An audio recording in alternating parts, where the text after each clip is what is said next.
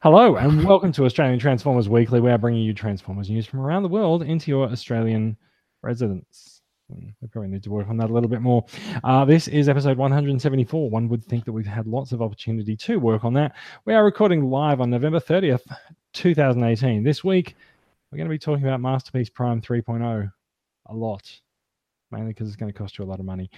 We get our first good look at Transformers Bumblebee's G1 designs. We've seen them in the trailer, but now there's a lot of still images going around. Photos of the MP9 reissue have finally landed, and there's a couple other news stories coming up. All after this.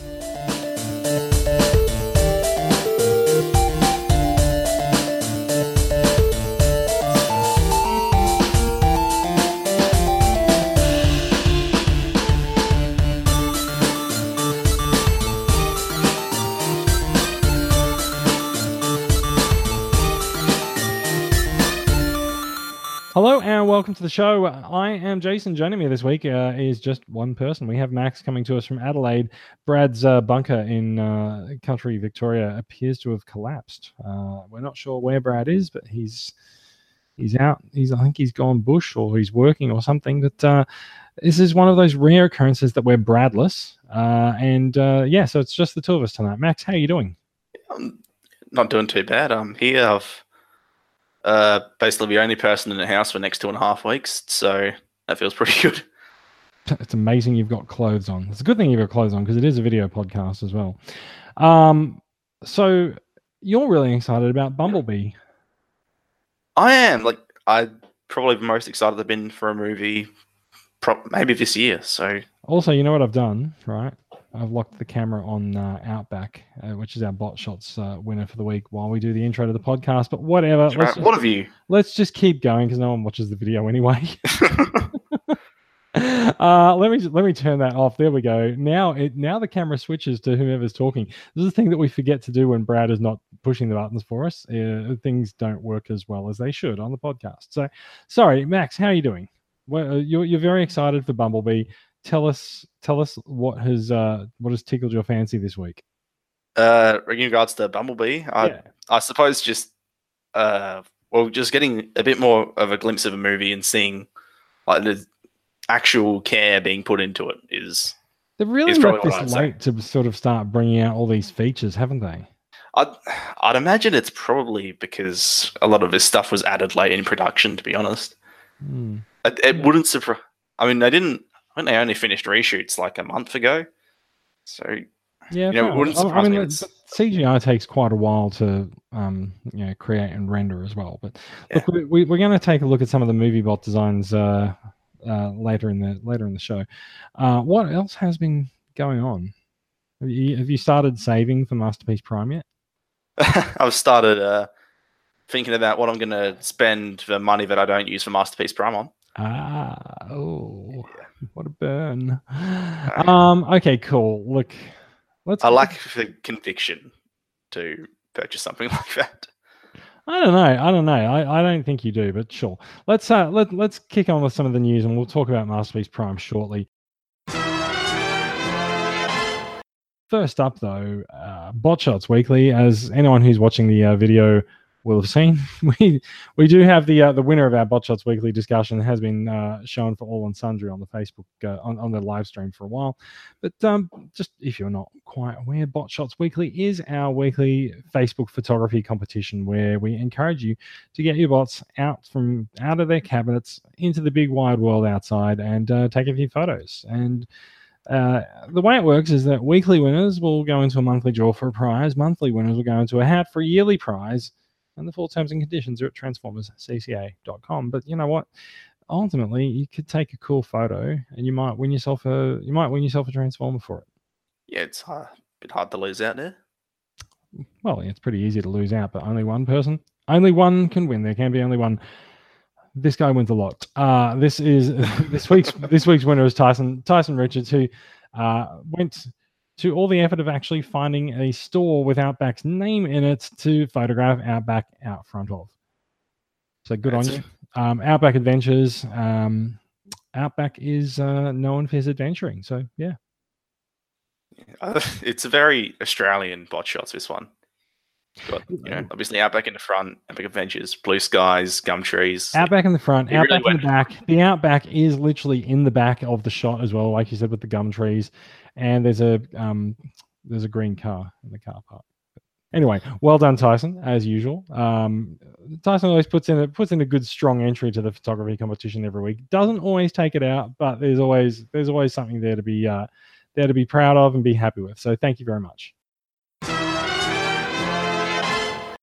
We're going to move swiftly on and get to the news. Straight into news. Hasbro news. That will take us into some news. What news comes from by yonder? Shall we talk about some news? All right. It's been like 2 minutes since we talked about it. So hey, it's Bumblebee time. It's kind of a big deal. It is a big deal. There's a lot riding on this movie for the next few months. Like, Bumblebee is expected to do well at the box office, hopefully by us. And we know that if Bumblebee does well, then it might lead to a standalone Optimus Prime movie, not like the others haven't already been. But if we do get a standalone Optimus Prime movie, this could be the Optimus Prime that it's about. Now, we were absolutely... our jaws dropped when we got the full Bumblebee trailer a good 2 or 3 months ago now, and we saw G1-style robots in it.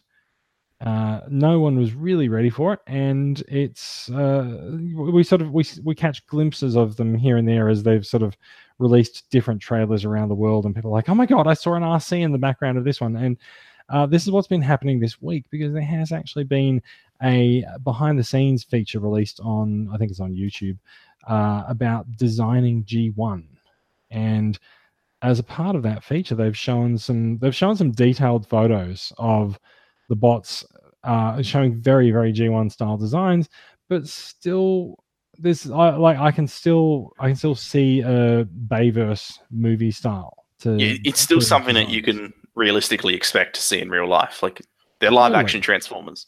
Totally, they're definitely live action Transformers. But I also feel like this is very much the people who've said, look, your Transformers are really, really different in the live action movies, and we feel like there's a halfway point where you could still have, the sort of the detail of these designs, but still make them truer to their Generation 1 cartoon designs. And hello, here it is. So this is Optimus Prime, and a very, very big gun, actually. That gun does seem a little bit larger than it would in his G1 incarnation, but I like the attitude of Prime. He's sort of like thrust his hips around a little bit as well, and of course, you've got the sort of the classic chest design, a little bit of extra detail just on the tops of the shoulders with the stripe, the lines, the Autobot logos, and of course a very, very G1 Optimus Prime looking face. And I heard someone say a few months ago that Optimus Prime's eyes look sad, and that's kind of a natural Prime thing, though, isn't it? It is. It's very, very accurate. Now, like, you can see sort of the G1 design down onto the legs as well, with the vents in the front, and even sort of the fuel tanks that fold up around him as well. Now, what's your take on Prime, Max? I think it shows respect, basically respect to the 30 years of a franchise that came before. Like, this guy, Travis Knight, obviously knows what he's doing. Like, it's not just that, it's a textbook G1 Prime. It's it's his own artistic spin, but you have all these key little details, like you mentioned, events on his legs, and he's got the little yellow triangles on his forearms there. He's got a very classic style looking ion cannon. I saw something about the I think I mentioned this a couple of weeks ago on the podcast. I saw something that said the little yellow triangles actually didn't appear in the cartoon. They first appeared on the original Masterpiece figure, MP1. And it is quite funny. There's been a few people concerned about the lack of them on the new Masterpiece Prime, but it's quite accurate if it's cartoon. If you're doing a cartoon design Prime, not to put them on. But I feel like it's been so long since MP1 came out that people have not really remembered that this wasn't in the actual cartoon. So it's become one of those things that you expect on Prime.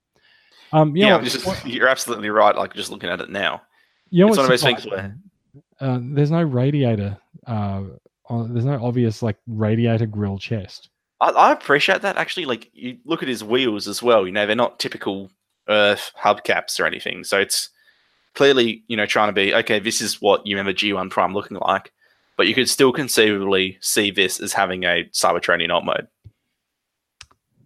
I don't know that much. I don't know about that. Like, that's a very obvious like Earth tractor trailer chest design on the front. I don't see it having a very Cybertronian alt mode. But you know what? It doesn't matter. He doesn't have to even transform. Yeah, that is true. Like, I feel like it'll probably, if he does transform, it won't be dead to rights Earth. It'll be a siege type thing, probably, where it retains that silhouette, but it's got a lot of added detail and extra bits jutting off that you wouldn't necessarily see on a realistic Earth truck. Now, look, should we point out differences and deviations, or should we just accept this for what it is?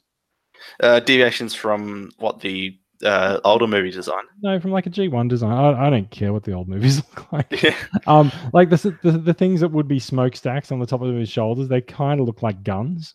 Which is that's not a unique thing, I don't think. He was like that in Power Master.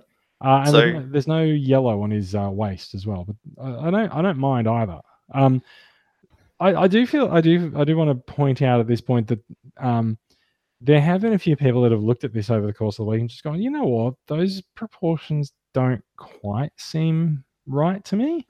Yeah, it's this strange thing where they've tried to, I mean, strange may vary depending on your point of view, but they've really tried to make the robots in this movie have more human style proportions as opposed to what you classically see on robot characters. So, Transformers and, animated robots in generally have like much larger forearms and lower legs than they do thighs and upper arms, right? Whereas they've inverted this here a bit. So a lot of people will point to that, and it ends up, because typically with Prime, you're expecting to have these, big imposing stance on him. Whereas now with this more humanistic proportions on his legs, it does come off as him looking a bit slimmer and a bit more.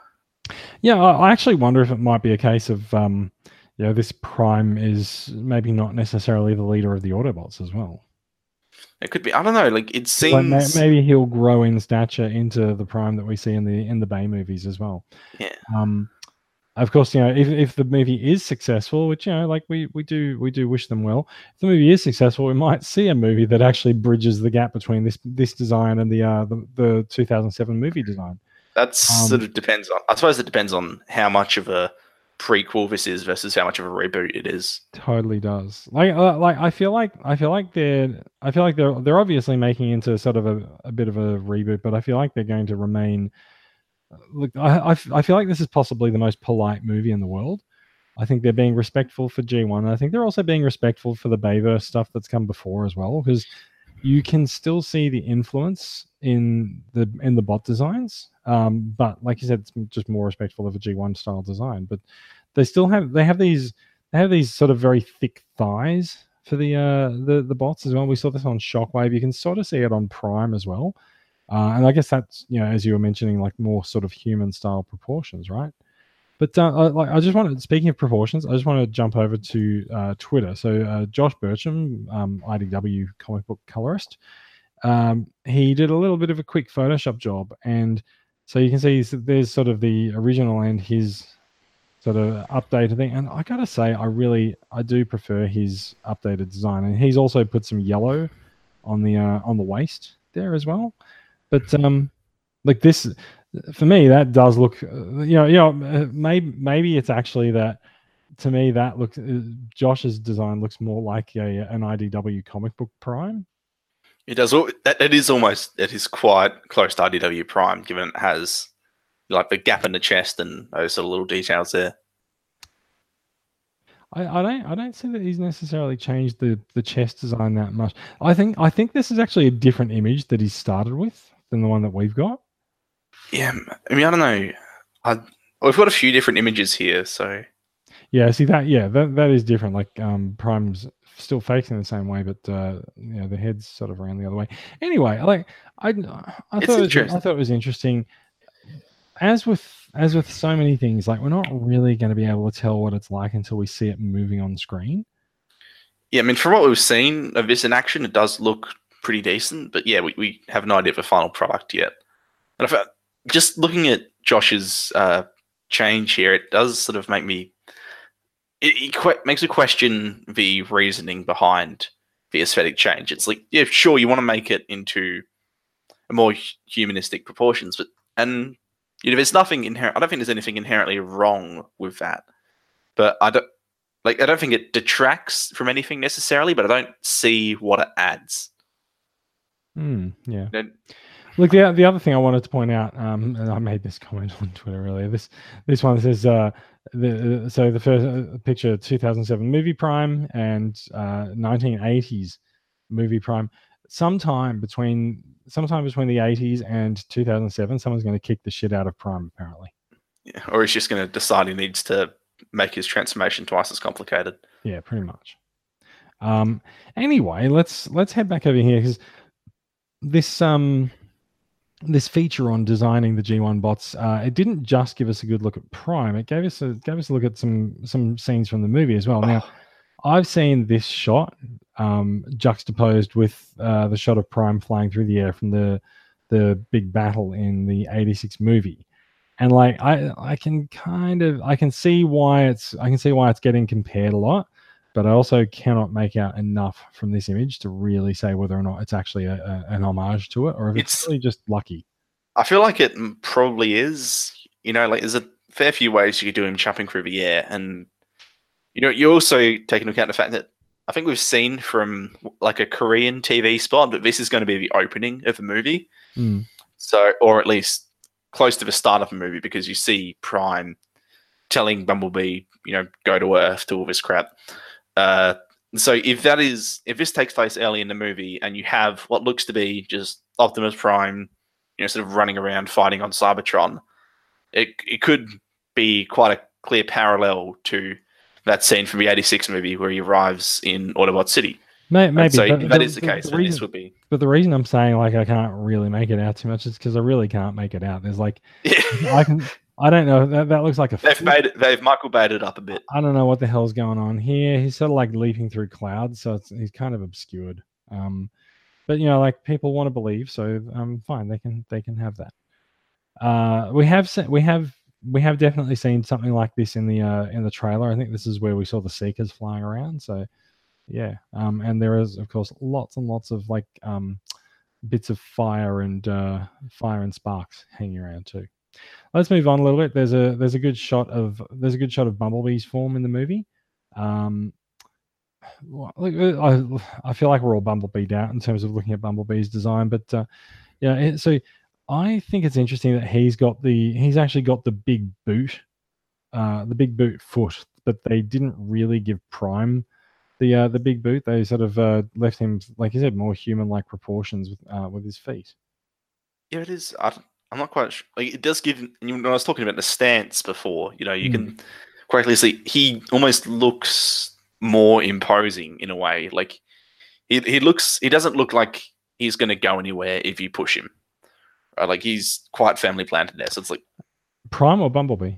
Bumblebee. It's a bit more intimidating in that respect, and I think that's why a lot of classic robot designs often make that artistic choice with the big feet. Yeah. Well, look, I think people design robots with big feet for the same reason why we like robots with big feet for toys. They're harder to knock over. Yeah, it's probably also true. So just looking at this a little bit, I think it's interesting that they've really sort of gone for that weathered look on the metal and the chrome for the bots on Cybertron as well as Bumblebee as well, because like you can see all these scuff marks on his feet. It's almost like someone's taken the siege like damaged metal texture tool and applied it to the movie bots, or maybe vice versa. But yeah, I think it's interesting because like these Transformers really look like they've been around for a while. Yeah, I think it's sort of hammering home the idea of this is a species that has been at war for 4 million years. Very true. Yeah. Let's keep going because we do have a bit of a look at some Seekers here as well. Now we have seen this shot before, but this is probably the clearest look that we've had at it yet. There's some Seekers and there's a Conehead in the background who appears to be green. We don't really know who that is. There is obviously a Starscream at the top. And is that a Nemesis design in the back? Like it looks like a Nemesis ship flying into shot. I think that's just the transforming Seeker. Really? I mean, it wouldn't surprise me if they threw that in the movie somewhere, given the amount of G1 reference. But yeah, true.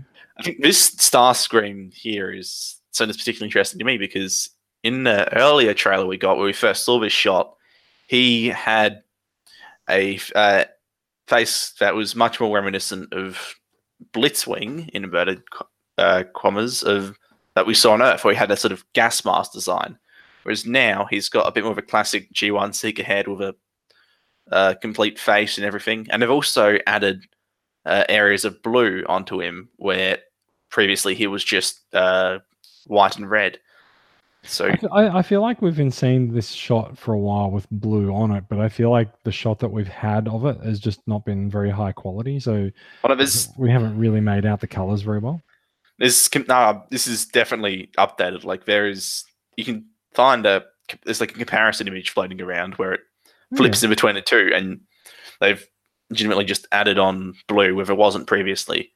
So I don't know if that just is further to distinguish between this one. I would say that it's probably actually it's probably just actually as the effects have gotten further down the production process. Maybe. So what do you make of the Seeker over on the right? Like, to me, I can sort of see bits of purple. To me, it looks like Skywarp. Yeah, see, obviously you think purple, you immediately go Skywarp, but I don't see a lot of black on him.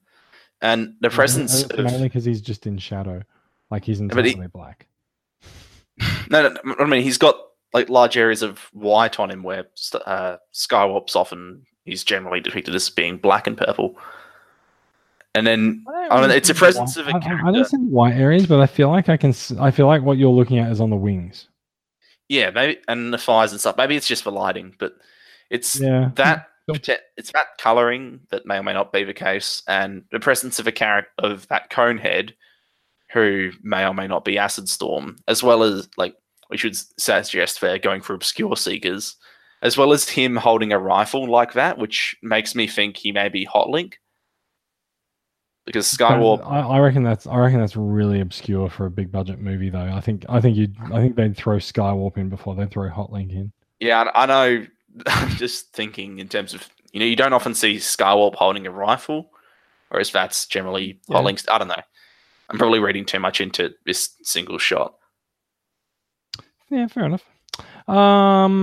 Let's scroll on, and lots of explosion in this shot. Who's in the explosion, do you think? Looks like maybe Jazz.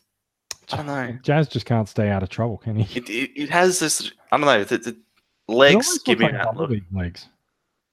Yeah, it does kind of, doesn't. I don't know, but then still, he's missing half. Whoever it is, they're dead.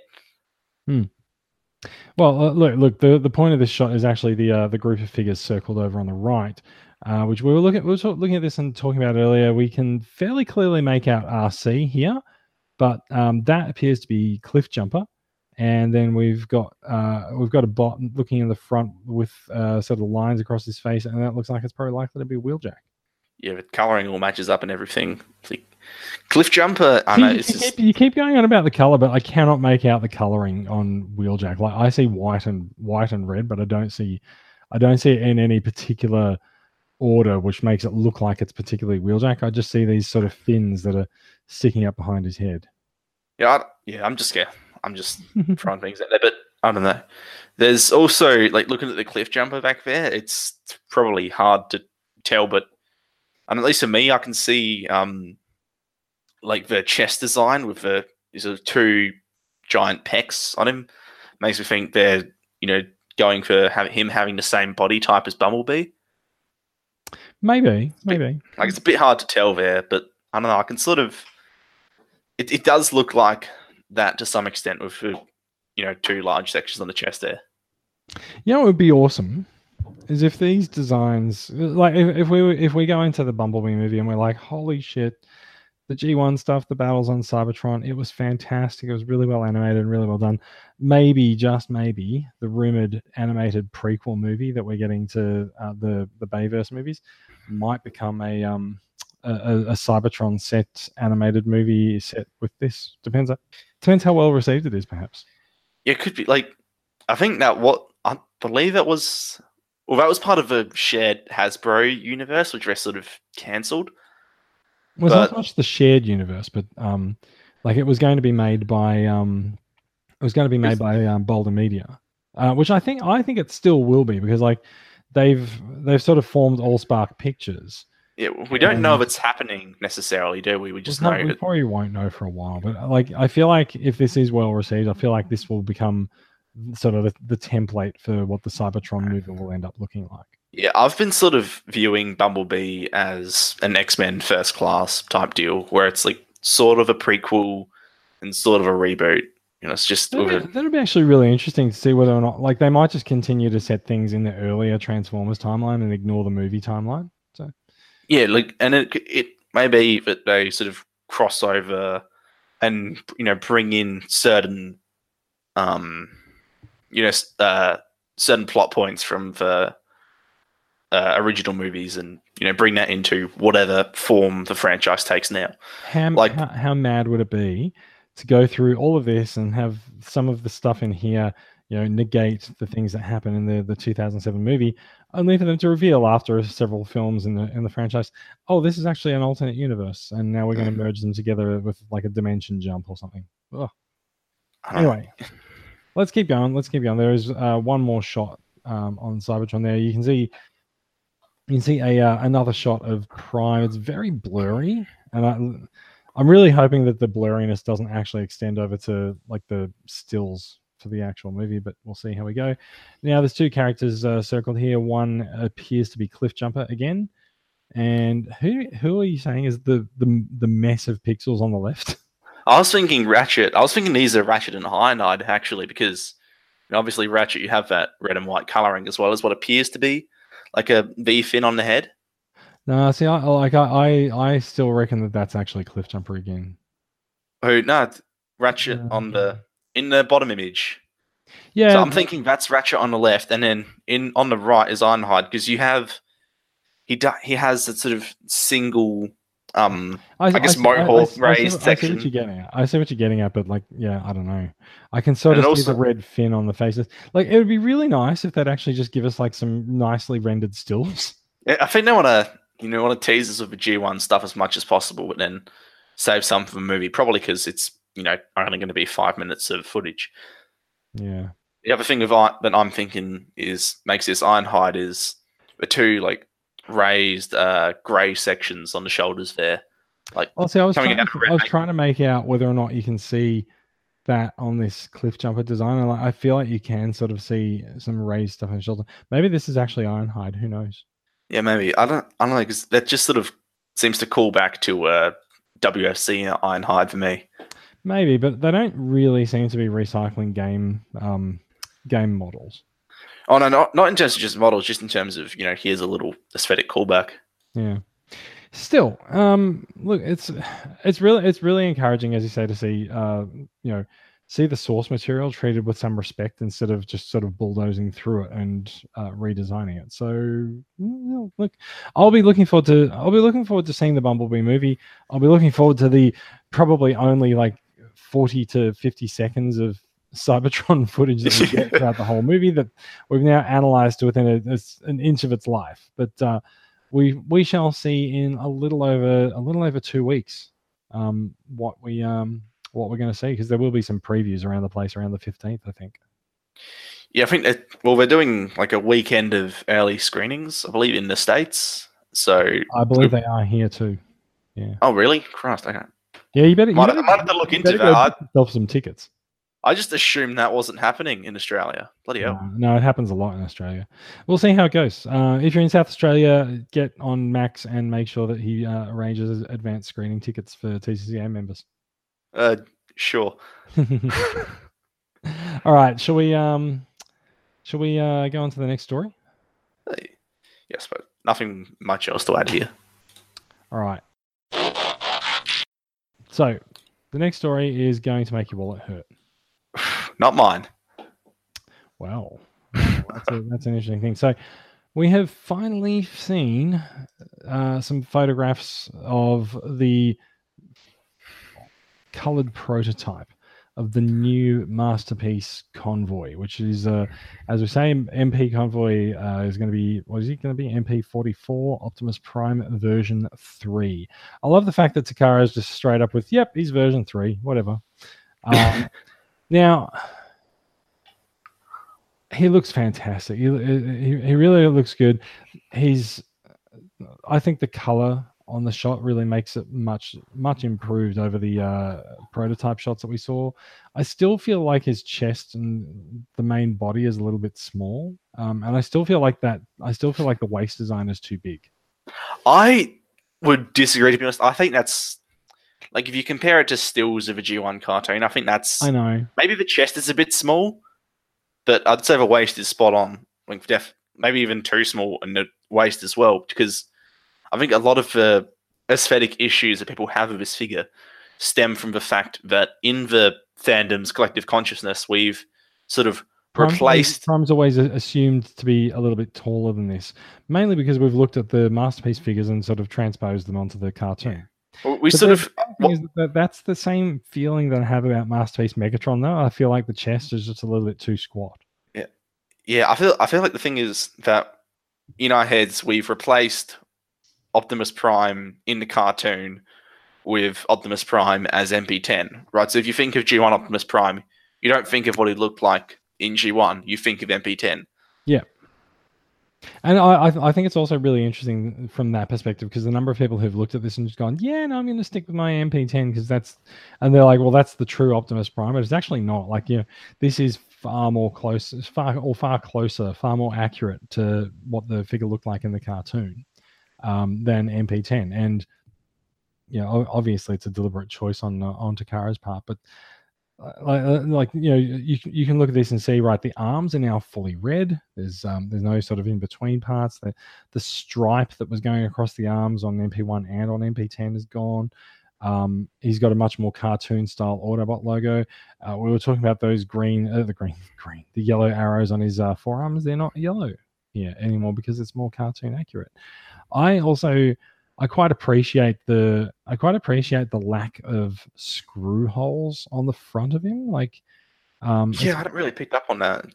That's what I think really helps the cartoon aesthetic of these figures now, is that they've really gone out of their way to they haven't really gone out of their way to hide angles and stuff. Like, I'm just gonna swap my camera back here. Like, I've got Masterpiece Corden here, and like, there's a lot of busyness around here, but it doesn't really detract from the overall look of the figure because it's the same color as the rest of him. So it doesn't really there is a complexity in this. Like, look at all the bits around where his arm connects to the body, but you don't notice it because like the overall look is so accurate to what we've seen of the cartoon, right?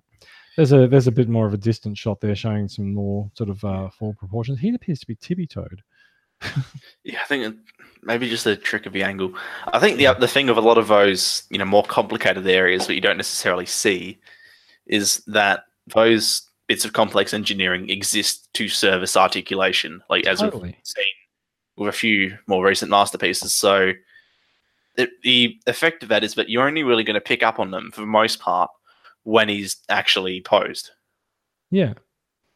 And I think it's sort of, and it seems to be definitely much more complicated than MP10, but I wouldn't necessarily call that a bad thing, just because in MP10, I think it still holds to be one of the greatest transformations ever made. Like, it is, like, some of the stuff that figure falls off is just pure feat of engineering.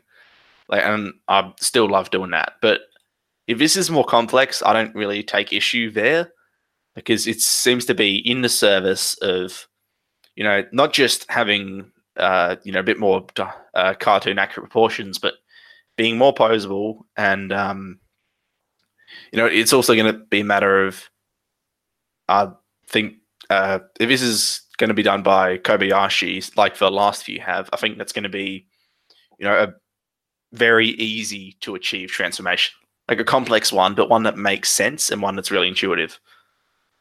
Yeah. So if you put MP10 next to this, right, MP10, you can sort of tell what parts are going to go where, and this is far less obvious.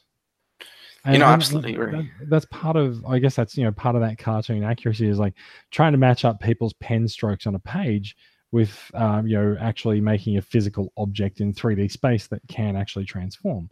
And so, like, you end up with, like I said, sort of you end up with a lot of the screw holes sort of in the back, and there's a few really neat tricks that they're probably going to use to, hide some parts of the articulation. But like, and there's Andy on the desk joining us as well. Hi, Andy. Yes. Now he's jammed his claw in my shirt too. But like, look, I just think it looks fantastic. Like, I really do. There's no question. I think this, like, we'll get to the price in a moment, but I think this is maybe the single greatest figure I've ever seen. Like, it looks perfect. I can't complain about it. Yeah. Look, let's talk about the price. So there was a photograph that made its way around this week showing I've just stopped Andy jumping up by putting my hand in his face. Sorry. How he's walking away dejectedly. So there was a photograph put up by Action Robo this week showing MP Convoy 3.0 in Japanese and what appeared to be a quantity of 2, followed by August 2019 and a 50,000 yen price tag. So the 50,000 yen price tag we thought might have been for 2 items in a shipping box, but in the last 48 hours there've been a lot of pre-orders that have gone up for this figure. So 50,000 yen is about $610 Australian. There are a lot of pre-orders going up for $450 plus US, which is about that ballpark, and there's a couple of Australian pre-orders for about 530, which is actually a pretty good deal given the dollar conversion, right? Yeah, I've noticed Australian retailers actually seem to make an effort to get it below the RRP. Well, so I recall there was a question from Action Robo saying that they were trying to confirm whether or not that was an accurate MSRP, which is just it means recommended retail price. It's manufacturer's standard retail price. It's a much more sort of it's a much more common term in markets like Hong Kong and Singapore. Stupid thing, like Australia is actually you're not allowed to set a recommended retail price for things anymore, so that's why you have like an MSRP here as well. So yeah, you can't actually force people to sell your things at any point at any price. So Action Robo was trying to confirm whether or not that was an accurate MSRP. We're not quite sure whether or not they succeeded, but a bunch of pre-orders have gone up from other sites. Now, look, we've spent the last 10 minutes praising this figure and saying how good it looks. Does it look good enough for a $500, $600 purchase? I don't want to. I used to rag on this stuff a lot when it was in the context of like Flame Toys and the Masterpiece Beast Wars figures, and then I don't know. I spent like $500 on a pre-order for the Metal Build Evo 01. So I don't feel like I can criticize this as much as I used to, but I also feel like that's on a figure as expensive as that Evo 01 that I wanted but wasn't as attached to. I would never have bought, right? And I think the same thing goes here, where I think the price is ridiculous. I do not think that this is worth $600 Australian dollars. Look, I keep feeling that there's going to be a moment sometime in the next week or so where someone from Takara is going to just go, shit, the internet's freaking out about this. Oh, that's not the price for one of them. What the hell? Who put that out or something like that? Like, I just feel like this is going to happen at some point. There's going to be a collective, whoops moment. But I don't know if that's going to happen, to be honest. Like, the thing I was saying was that I think ultimately whether or not you think it's worth it is down to how attached you are to it. What does this figure mean to you personally? Right? So are you going to get $600 of value out of it? Yeah. Yeah, I feel like if Takara was going to do that, that's a moment that would have happened already. Because I don't know. We had the same discussion for Dinobot and for Megatron, the Beast Wars one. So Dinobot was actually available fairly cheap. Beast Wars Megatron hasn't been so much, but Dinobot, like we've had Aussies who got Dinobot for $250, and so like I feel like there's a wild variation in the prices that certain retail stores can and will charge for Masterpiece figures. And like for all we know, Action Robo, that might have just been them dealing with a supplier, not Takara. But yeah, I don't know. Just looking back at these photos here, you can see Prime can sort of do the ab twist and the ab crunch that Takara brought in on Megatron as well. That does kind of look weird the way his waist is twisted there. But yeah, probably exaggerated it a bit much. Yeah, a little bit too much. And so we haven't looked down at some of the photographs of Prime in the trailer. So the trailer has a lot going for it on this figure, and there has been a lot of speculation as to whether or not there is a trailer. There is a trailer, and it comes with a roller. It comes with the battle station, as you can see here as well. And they can actually both detach and come out of the trailer here for the first time. Yeah. But you can also as we saw, if I scroll back up here, you can use the battle station as a bit of a flight stand, and where's that picture of the thing? And it can also sort of stick out the top of the trailer as it closes. Now, actually, could you do that with the G1 one? I feel like you could. With G1? With putting out the top, yeah. Yeah, I think you can. No. Yeah, stop that. And Andy likes to dig his claws into my lap when I pat him. It is definitely a more fully featured trailer. I'd say like you have, as well as that, like the detail along the bottom to just make it look a little bit more realistic. Yeah, that's true. And you can also see these little doors at the front of the trailer as well. If that's actually a really nice little touch. Yeah, it is. Look, there's a lot in the trailer design that sort of shares that G1 cartoon aesthetic as well. Let's just look back at a couple of the shots that we missed there. So it looks like we get both Spike and Sparkplug figures this time around. And there's Prime doing his Iron Man ground pound pose. Yes, I think that's less. That's just really. I suppose which I use personally in a lot of photography, just to showcase how poseable a figure is. Yeah, it's less impressive these days. It's just more sort of table stakes, right? Yeah, this is Takara flexing their muscles a bit. Yeah, and going like, yeah, we can do this on a transformer. Yeah, on something that actually can transform. So rather than just sort of dismissing that, let's have a look at the sort of the detail that you've got behind Prime's head as well, because like sort of like Megatron, you've got a lot of stuff going on behind him there. There's a lot of sort of raised and lowered ridges and things folded in upon themselves, but it doesn't. I don't think it detracts from the look of the bot at all. I would totally agree. Like, yeah, he's got some stuff on his back, but I don't know. He's, for as slick and refined as the rest of the torso is, I'm fine with having that stuff there. It's really a pretty minor backpack. It is. I don't think the backpack is as big as people have made it out to be. Now, like something else that the Spike and Sparkplug figure pose really makes out is sort of the scale of Optimus versus the human figures as well. Like this guy's actually meant to be quite big, and if you take sort of the windows on Prime's chest cabin is like where humans would sit in truck mode. Like Prime is pretty damn big, and so you can see him sort of kneeling down to talk to the humans. Yeah, I'm not sure how accurate that is. Because if you look, you can scroll down and there's an image of the human sitting in his cab, and they do look. I mean, I get that trucks are large, and it's not like you're driving a Camry around, but also, so he does look a bit too big. Which, if it's a Transformer, I don't really mind, because it's, just it makes it look a bit more imposing, I guess, on the shelf.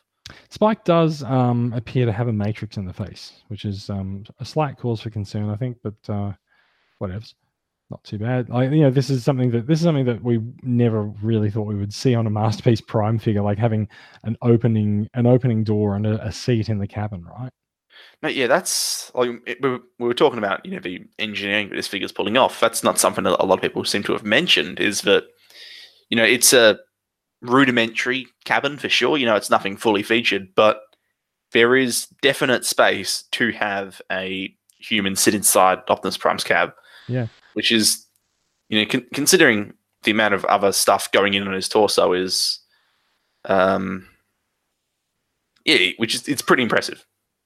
It is. So looking at this actually, and a bit of a close up, like I can clearly see the top of the arm up on the top right, but I don't know where the rest of that panel comes from. That's obviously holding parts of the arm inside. I'm really looking forward to seeing how this transformation plays out, because they've managed to really box up that cabin design on the truck. Yeah. And like I kind of feel like there might be something clever going on with bringing out parts of the backpack and hiding the arms as a result. Yeah, I think the transformation for me is the thing I'm most excited about seeing. This isn't a figure I'm going to buy in the official capacity, unless they do a cheaper version about a trailer or something like that. But I am very much looking forward to seeing the coverage of the transformation, and having a similar, like the fandom having a similar moment to the moment that we had with Inferno and Sunstreaker and Megatron and Dinobot. Basically, everything that Kobayashi has done has really given the fan base this collective moment of, holy shit, they pulled this off on the Transformer. Let's talk about Kobayashi for a minute. Is he a massive Starscream fan? I have no idea. I just know he does probably the best masterpieces. I got to be honest, this one puzzles me. Like, we've got a Starscream head and Starscream shoulders that can attach to Optimus Prime. I don't get it. I think I don't get it. I don't see why. It's not a cartoon thing, though. It was in an episode, but what's the point? Who cares? Yeah. Is the issue? I guess I get they want to fill out that price point a bit, but so this does nothing for me. Yeah, this is the thing that, like, if it's a case of like throwing in things to sort of try to justify the price point, then I find that a little bit insulting. Like if it's really someone at Takara going, this is my favorite ever episode, and I want to share the memory of it with every Transformers fan, then fair enough. But this is what I say is, like, Takara hasn't really come out and justified this and sort of explained why there's a Starscream head included with the new Masterpiece Prime.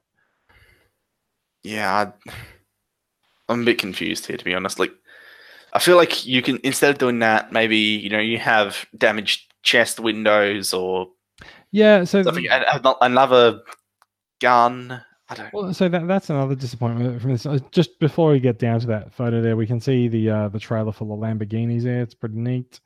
And we looked at this shop before. So this is sort of the accessory page, right? And so you got that Starscream head. You do have a battle damaged face, but I don't like. I feel like it's really disappointing that Megatron gets a battle damaged chest, but Prime doesn't.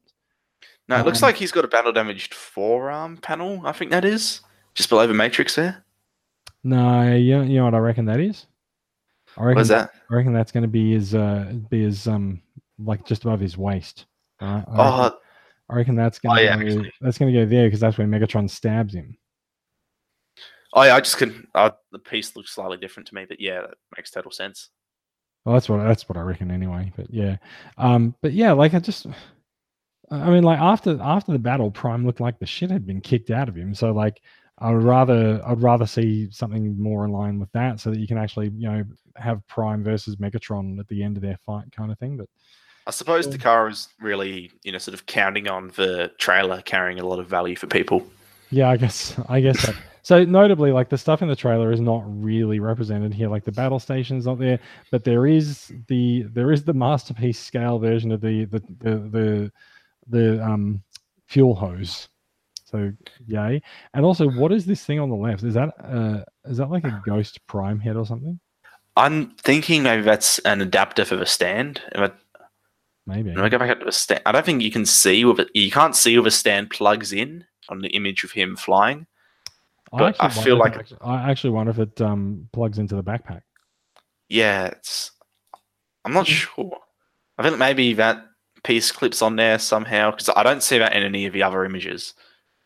Yeah, on roller or anything. No, fair enough. Yeah. So yeah. Look, look. We've spent a long time talking about this. Its price is high. I haven't actually pre-ordered Beast Wars Megatron, so I need to get on that, and then I might look at doing a pre-order for Prime next year, maybe. Like I said, I'm kind of holding out hope that someone's just going to go, oh shit, that's not the right price. And yeah, see how we go. I'm going to buy it. I don't not want it.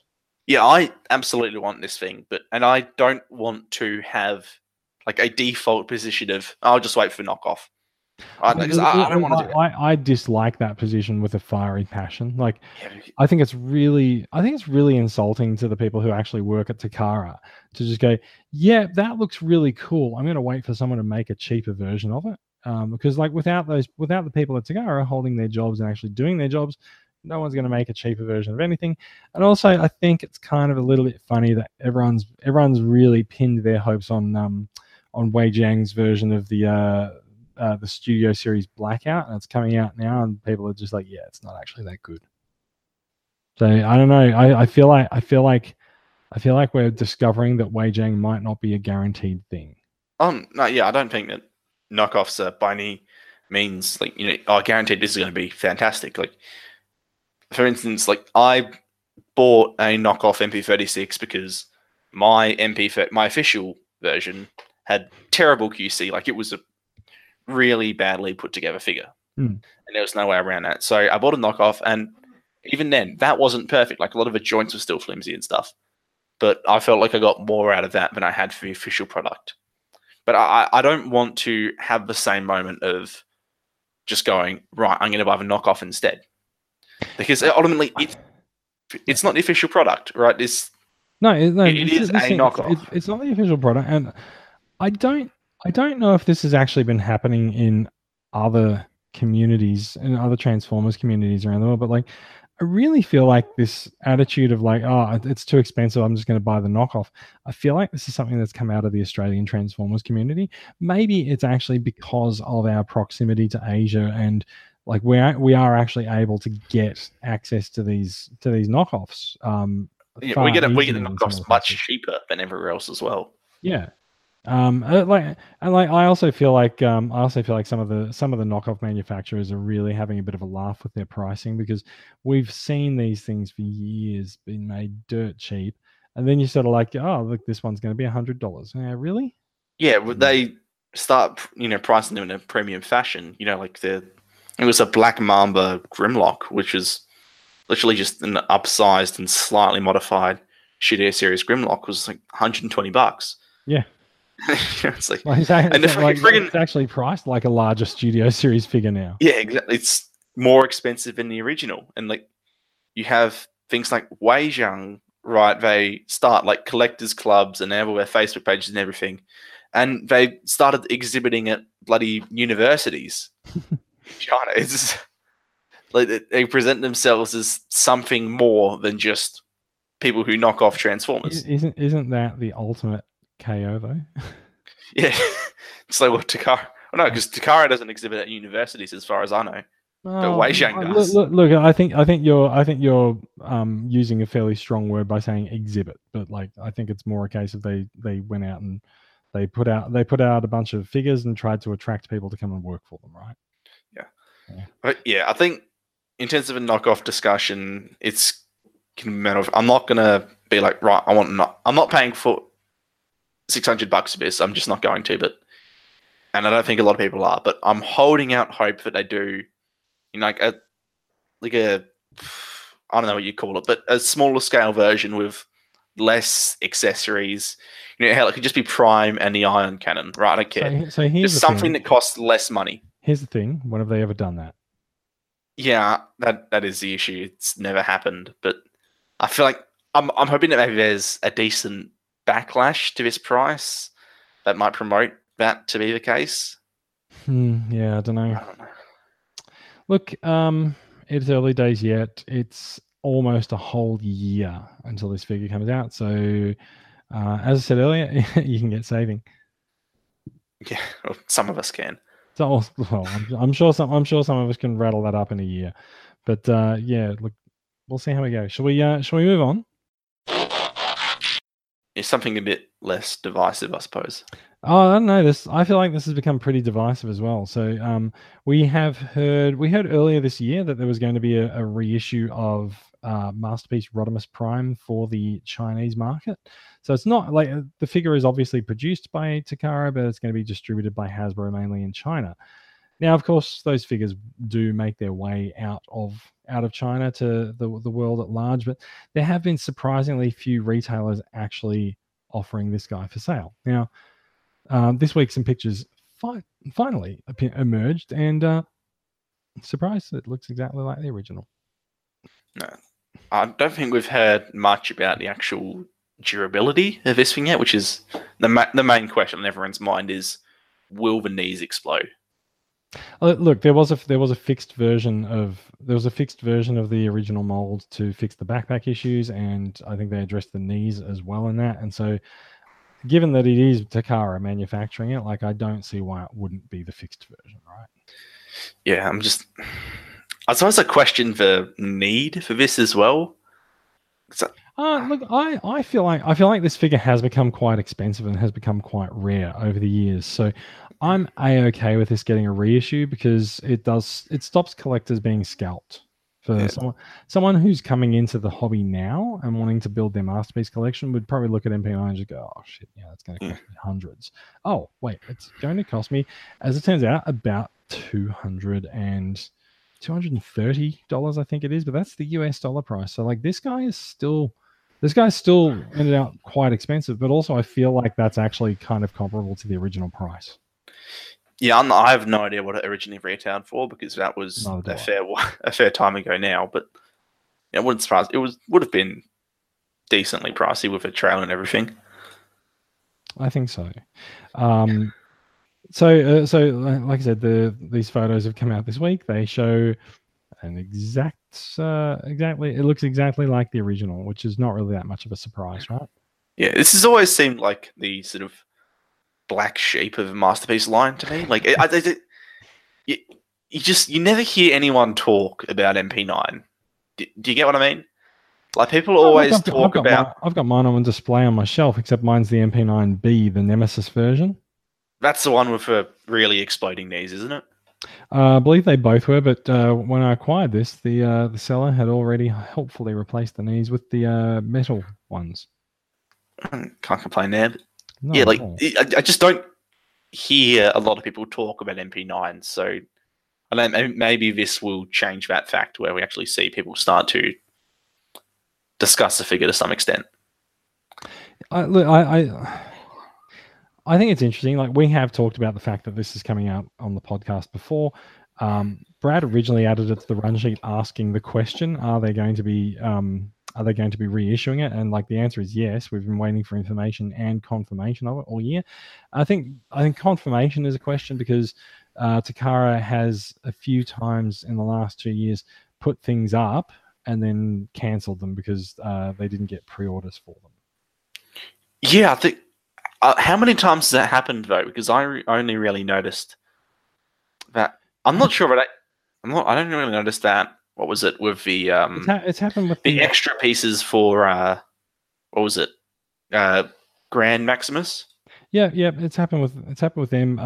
There was a Masterpiece reissue that got canned as well. I don't think it was Ultra Magnus. I think it was one of the cars. I feel like Takara is just sort of a bit keeping a bit more of a look, keeping a bit more of an eye on some things, and just going, yeah, look, if it's not going to get pre-orders, then we're not going to actually manufacture it. So, like I said, there have been questions asked, especially I think in the last 2 months, and people just going, hey, where the hell is there more information about this? Pre-orders went up a long time ago. What's going on? And so, here you go. Here's some photos of it, and like. No question. Like, he looks every bit as good as the original, because it is just exactly the same as the original, right? Well, yeah, it's a funny thing of this figure that you hear a lot of talk about the QC issues, but there's no, and a lot of people went with DX9 Carry, or I don't feel like a lot of people went with Carry. Well, I feel like people have got this on their shelf and they're just like, yeah, it's there. Like, there's a demographic of people that went with Carry or with the Masterpiece Hot Rod that came out later. Mm. And those are certainly more subtly built figures, but I don't think either of them have quite come close to looking quite as good as this one has. I think it's quite right. I'm not sure whether or not this was like before or after the scale reset. I think this was the scale reset, but also he's quite a big figure and he's quite a big box because of the size of that trailer. Yeah, I think the scale was. Yeah, I think this is what actually established the scale, because beforehand, it was like MP01 to MP5 to MP8 is. I feel like Grimlock like 3 different scales. Grimlock is still too small even compared to things like MP10. Yeah, fair enough. So yeah, maybe it was this guy, but I don't think he's maligned so much as I think he's just something that people have gotten and just going, yep, that's Rodimus, kind of a dick leader in season 3, and he's a masterpiece figure that I'm going to have on my shelf, and that's it. I don't know. Look, the figure is coming out. Retailers will be taking pre-orders for it if you are looking for it. You may have to go overseas for it, because I haven't actually seen the Aussie retailers open up pre-orders for it yet. But I think now that the photos are out there and now that there's interest in the figure, I think we'll start seeing some more of that. Yeah, it'll increase the amount of ones just floating around there. So if you're looking for a second-hand Rodimus, stuff like that, it's going to be the market's going to be much more saturated for Rodimus now. Totally true. Last story for the night, we're going to go through very quickly. Planet X has their own version of Deathsaurus. Now, this character has sort of risen to prominence again in the last couple of years as he was a foil, but not a major one, I think it turned out, for the Lost Light crew in IDW's comic book series. And so I feel like there's been a lot of interest in the Deathsaurus figure for that reason. But I kind of feel like we've seen MMC offer it as DZEF, and he's coming out soon. I think there's 2 versions of him coming out, and I feel like this is kind of Planet X just going, shit, we better get this done before MMC does, because otherwise, like, I feel like if MMC gets a figure out into the market that's vaguely comic inspired, like, you've lost your chance. MMC is going to sell like hotcakes. Yeah, even like actual quality of a figure, besides like Essex, like that SSS Hot Flame has a really good reputation for this stuff. Yeah, I suppose it looks like technically a good figure, but I just look at it and it feels generic to me. Do you understand what I mean? A little bit, yeah. It's a bit unremarkable. So I'm not especially familiar with the character from his G1 incarnation, and so like it doesn't really strike any particular notes of familiarity with me, and I'm wondering if that might be why you're considering it a little bit unremarkable, because it doesn't really echo anything for you either. I don't think it's the design so much. You can, because there are plenty of generic looking characters, but if you make a good looking figure of them, I'll get drawn to. I don't think this is so much a figure design, because I think the character itself is quite distinct. He's got this massive great wingspan and the sort of breast mask on his chest. It's all, it's a very, I wouldn't say unique, but it's a distinctive character design. But just in terms of figure engineering, it looks like, you look at the alt mode and it's sort of a standard brick with wings and limbs. Like, obviously a bit more articulation. Very G1 inspired, right? Yeah, like obviously there's a bit more articulation, but it doesn't. proportionally, it's still very much just G1 Deathsaurus. And then I look at the articulation in robot mode, and it looks very blocky. He's got. I see what you mean. Like you can see, there's definitely ankle tilts there. I assume it's got all the motion we expect on the hips and the arms as well. But yeah, I don't know. Like they are very in love with that wingspan. Yeah, it just. I don't know. It looks unremarkable. It doesn't look bad. Like by no means, but I would say it looks like a very good figure. Just not. Yeah, it just is unremarkable. I have no better word for it. So you're definitely up for an MMC DZF when it comes out? To be honest, I just don't care enough about Deathsaurus. I mean, it's a good-looking figure, and I love the name, but yeah, it's just Deathsaurus. Yeah, Deathsaurus seemed like one of those parts in IDW, quite specifically in More Meets the Eye and Lost Light that seemed like it was intended for greater things, but never really panned out. I think that I think there's some stuff that was left hanging out of Lost Light, like Scorponok's army of like proto-human Cybertronians.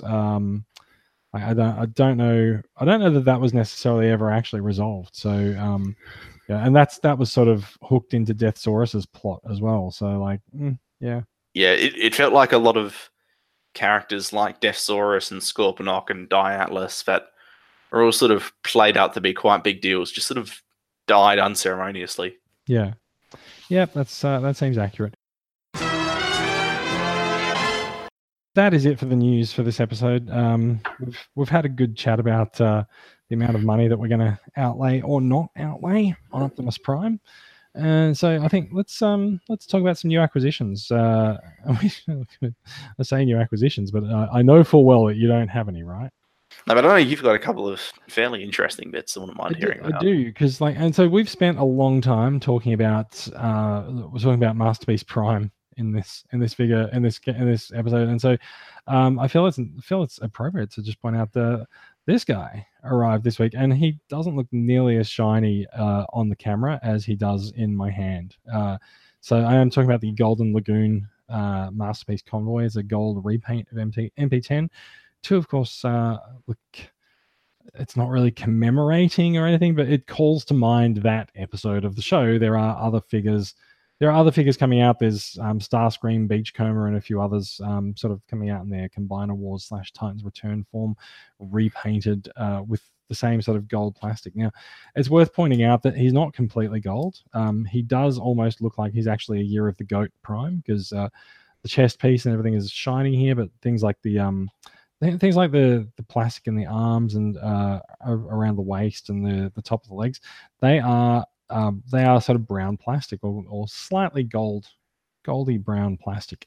And look, that's purely been done mainly because for articulation purposes, like as you transform this figure, these parts are going to rub on each other, and were they to be done in completely gold paint, they'd just rub off. So like, I really like him.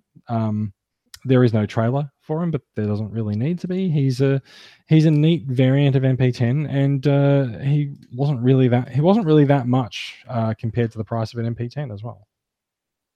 Yes. How stark is a contrast between the chromed and non-chrome pieces in person is the main thing I'd be interested in knowing. You don't actually notice it because your eyes so drawn to the stuff that is chromed that you don't really notice the fact that it's not all chrome. Yeah, I also like, just from seeing a lot of like visual images and what you've shown of it is, but a lot of the non-chrome sections appear to be in very much more structural areas.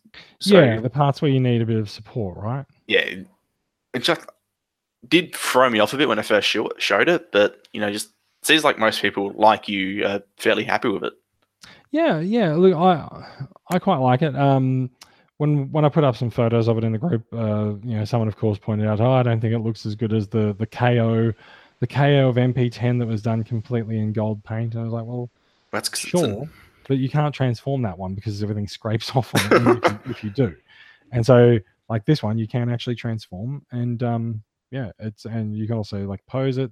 The joints are really good. They're really everything has the right tolerance on it, and yeah, I'm pretty happy with it. Oh, brilliant.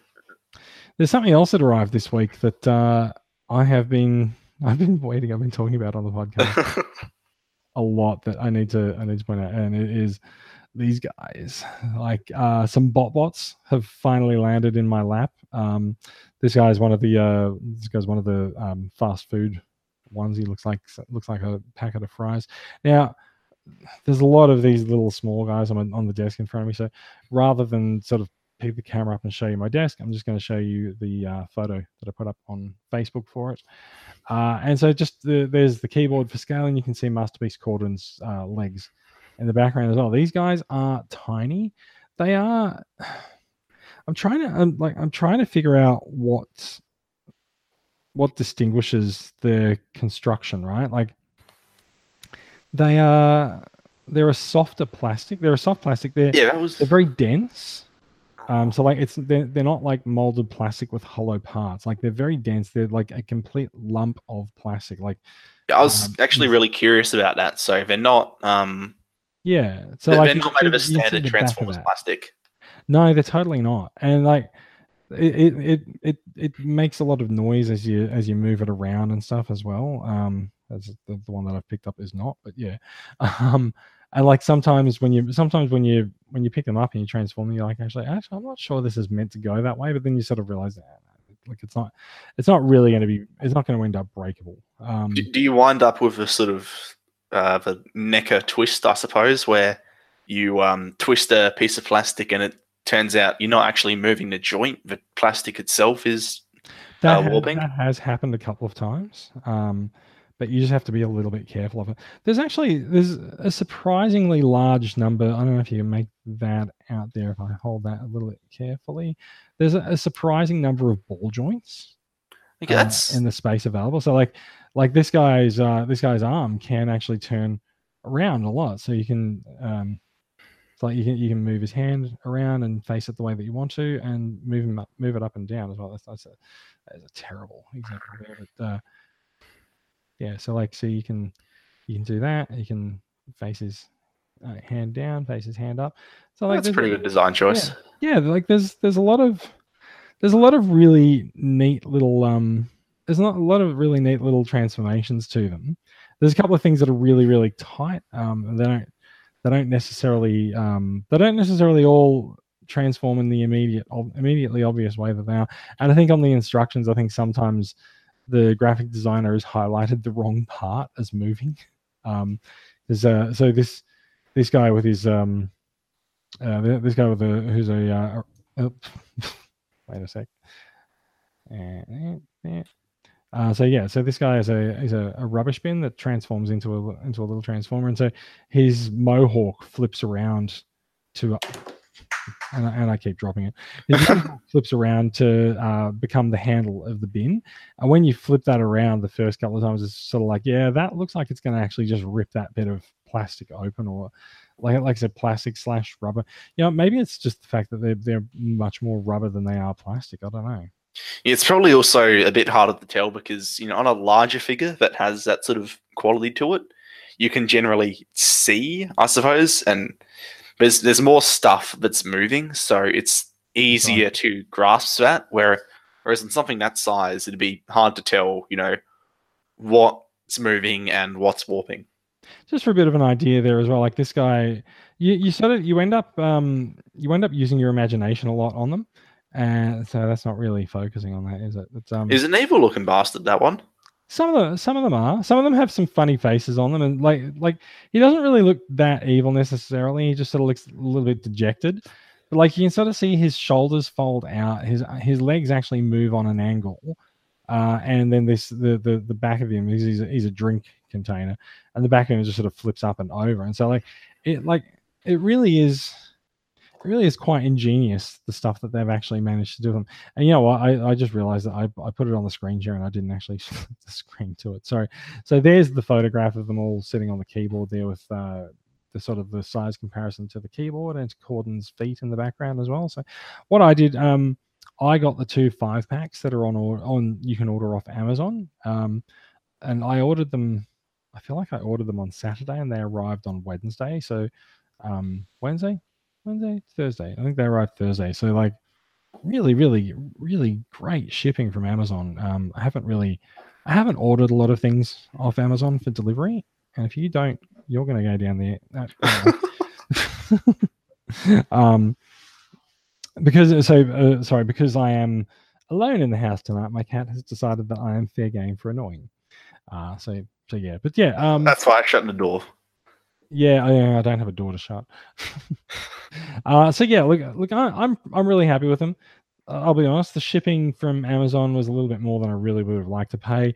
I did it so that I could get my hands on some BotBots while everyone's sort of starting up their collection and have a bit of a look. And I like them. I'm probably not going to go ordering more from overseas. I'll probably wait for them to come out for a local release for collecting more. Also, they look like a sort of just a decent, I don't know, thing for when you're out and about and you feel like you haven't bought something in a while, and it's just something you can pretty easily pick up. So the 5-packs, they come with 4 figures and 1 mystery figure, and they are $10 US. So I guess they'll probably end up being like $15, something like that. So they're not entirely random then. No, so you can. So I don't know. The 5-packs have 1 figure that's a mystery, and there are also blind boxes or blind bags of them as well. So I really don't know. I think it's probably would vary between different things, just different price points, market to different age brackets as well. Yeah, it probably is. I mean, like you can put all the blind boxes on a checkout, and in some stores, and you'll put the 5-packs on shelves, stuff like that. I don't know. Anyway, I feel like that's about it for the show. Anything we need to add? Do you think? Not really. There's, I suppose, in TCGA business, there's Bumblebee screenings coming up in December. There are. Check the pages. Like if you're in our Facebook discussion group, check the events pages. There are some events in capital cities around the place, and if there isn't one for your town, feel free to organise one. Yeah. And yeah, please do come to them, because I think there's at least 2 confirmed now. Both have a decent turnout that are coming, and both would love to have some more people as well. Fantastic. All right. Final bit of TCCA business is this thing that's on the TCCA Christmas giveaway. It is our annual fundraising event for the year. We do like to do a massive blowout at the end of the year for purchasing an entry in our giveaway. You can get an entry by making a $5 donation to the club. Now, the club does use the money to sort of, I guess we use it sort of as an outreach program, right? We go out to conventions, we attempt to locate and find more Transformers fans and bring them into the fold and join us. So I think in a club membership style way, we are actually adhering to the Till All Are One motto. We want everyone to be a part of the one Facebook group, please. So look, convention appearances are not cheap. Supernova charges several $100s per table per event that we go to, and so you can sort of see the number of tickets that we need to sell to keep up our convention appearances every year.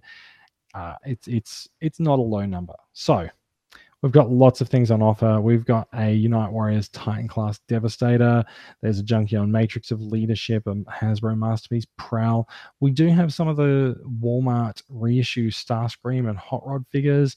And there's a few Titans Return figures and an Ocular Max Terrigus Rally, which is pretty cool as well. So look, there's lots of things on offer. If you find value in what we do, please do consider making a donation or making several donations in order to get yourself more entries into the prize draw. Good luck. And also, if you do find value in what we do, please do consider signing up to the club membership as well. So club membership starts at just $5 a year, And like I said, those funds all go to making sure that we can continue to operate the club's presence at conventions around the country. Yeah, and it funds little group meetups and the monthly giveaways and all of that stuff. Absolutely. So we have prizes for the Bot Shots competition, mainly because of people's generosity at one of our donation drives. So yeah. Right, that is it. Besides the spiel about TCCA, thank you for listening. And if you are watching along with the live record, thanks for checking us out. It is a Friday night. We record fairly late into the night, so we do appreciate your time. To find out more about these stories, you'll find links to them and more in the show notes posted to the Transformers Weekly Facebook page and the Podbean site. The Podbean site is transformersweekly.podbean.com. The Facebook page is Australian Transformers Weekly. And of course, we are both, and some of the other participants in the podcast, all of us are in the Transformers Collectors Club Australia discussion group on Facebook. That is all for us. And yeah, thanks for listening. And we'll be back with more Transformers news next week. We are heading into the tail end of the year, so I'm not sure how many more episodes we'll do for the year, but we'll see how we go. Yeah, I think it just depends on how free we are, because already this week we started off with people who have to be out and about places. So it's going to podcasts are going to rapidly degenerate as we'll see how things go on the lead up to Christmas. All right. Thanks for listening, everyone, and bye-bye, and talk to you next week. Catch you later. Now I need to press the stop broadcast button this week. It doesn't happen automatically anymore. Bam. There we go.